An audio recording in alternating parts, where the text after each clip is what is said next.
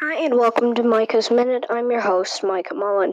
Well, we're going to be talking about why all those rats, yes, that's right, there are more than 700,000 people living down in Washington, D.C., and there are all these rats down there. Well, what are the rats doing, I guess is what we should cover. Well, the rats, they have been going into people's garbage, they have been eating, and they've been going into people's houses.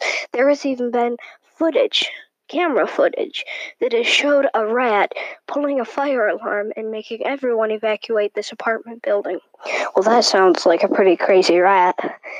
Well, let me tell you, the experts say that the garbage people have to go out and get garbage at night so that they can minimize the garbage so that the rats won't have anything to eat.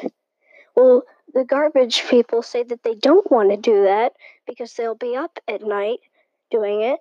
And the people say that they don't want them doing it because what's going to happen is when they're trying to sleep, they're going to hear garbage trucks going by. Thank you. This was Micah Mullen for Micah's Minute.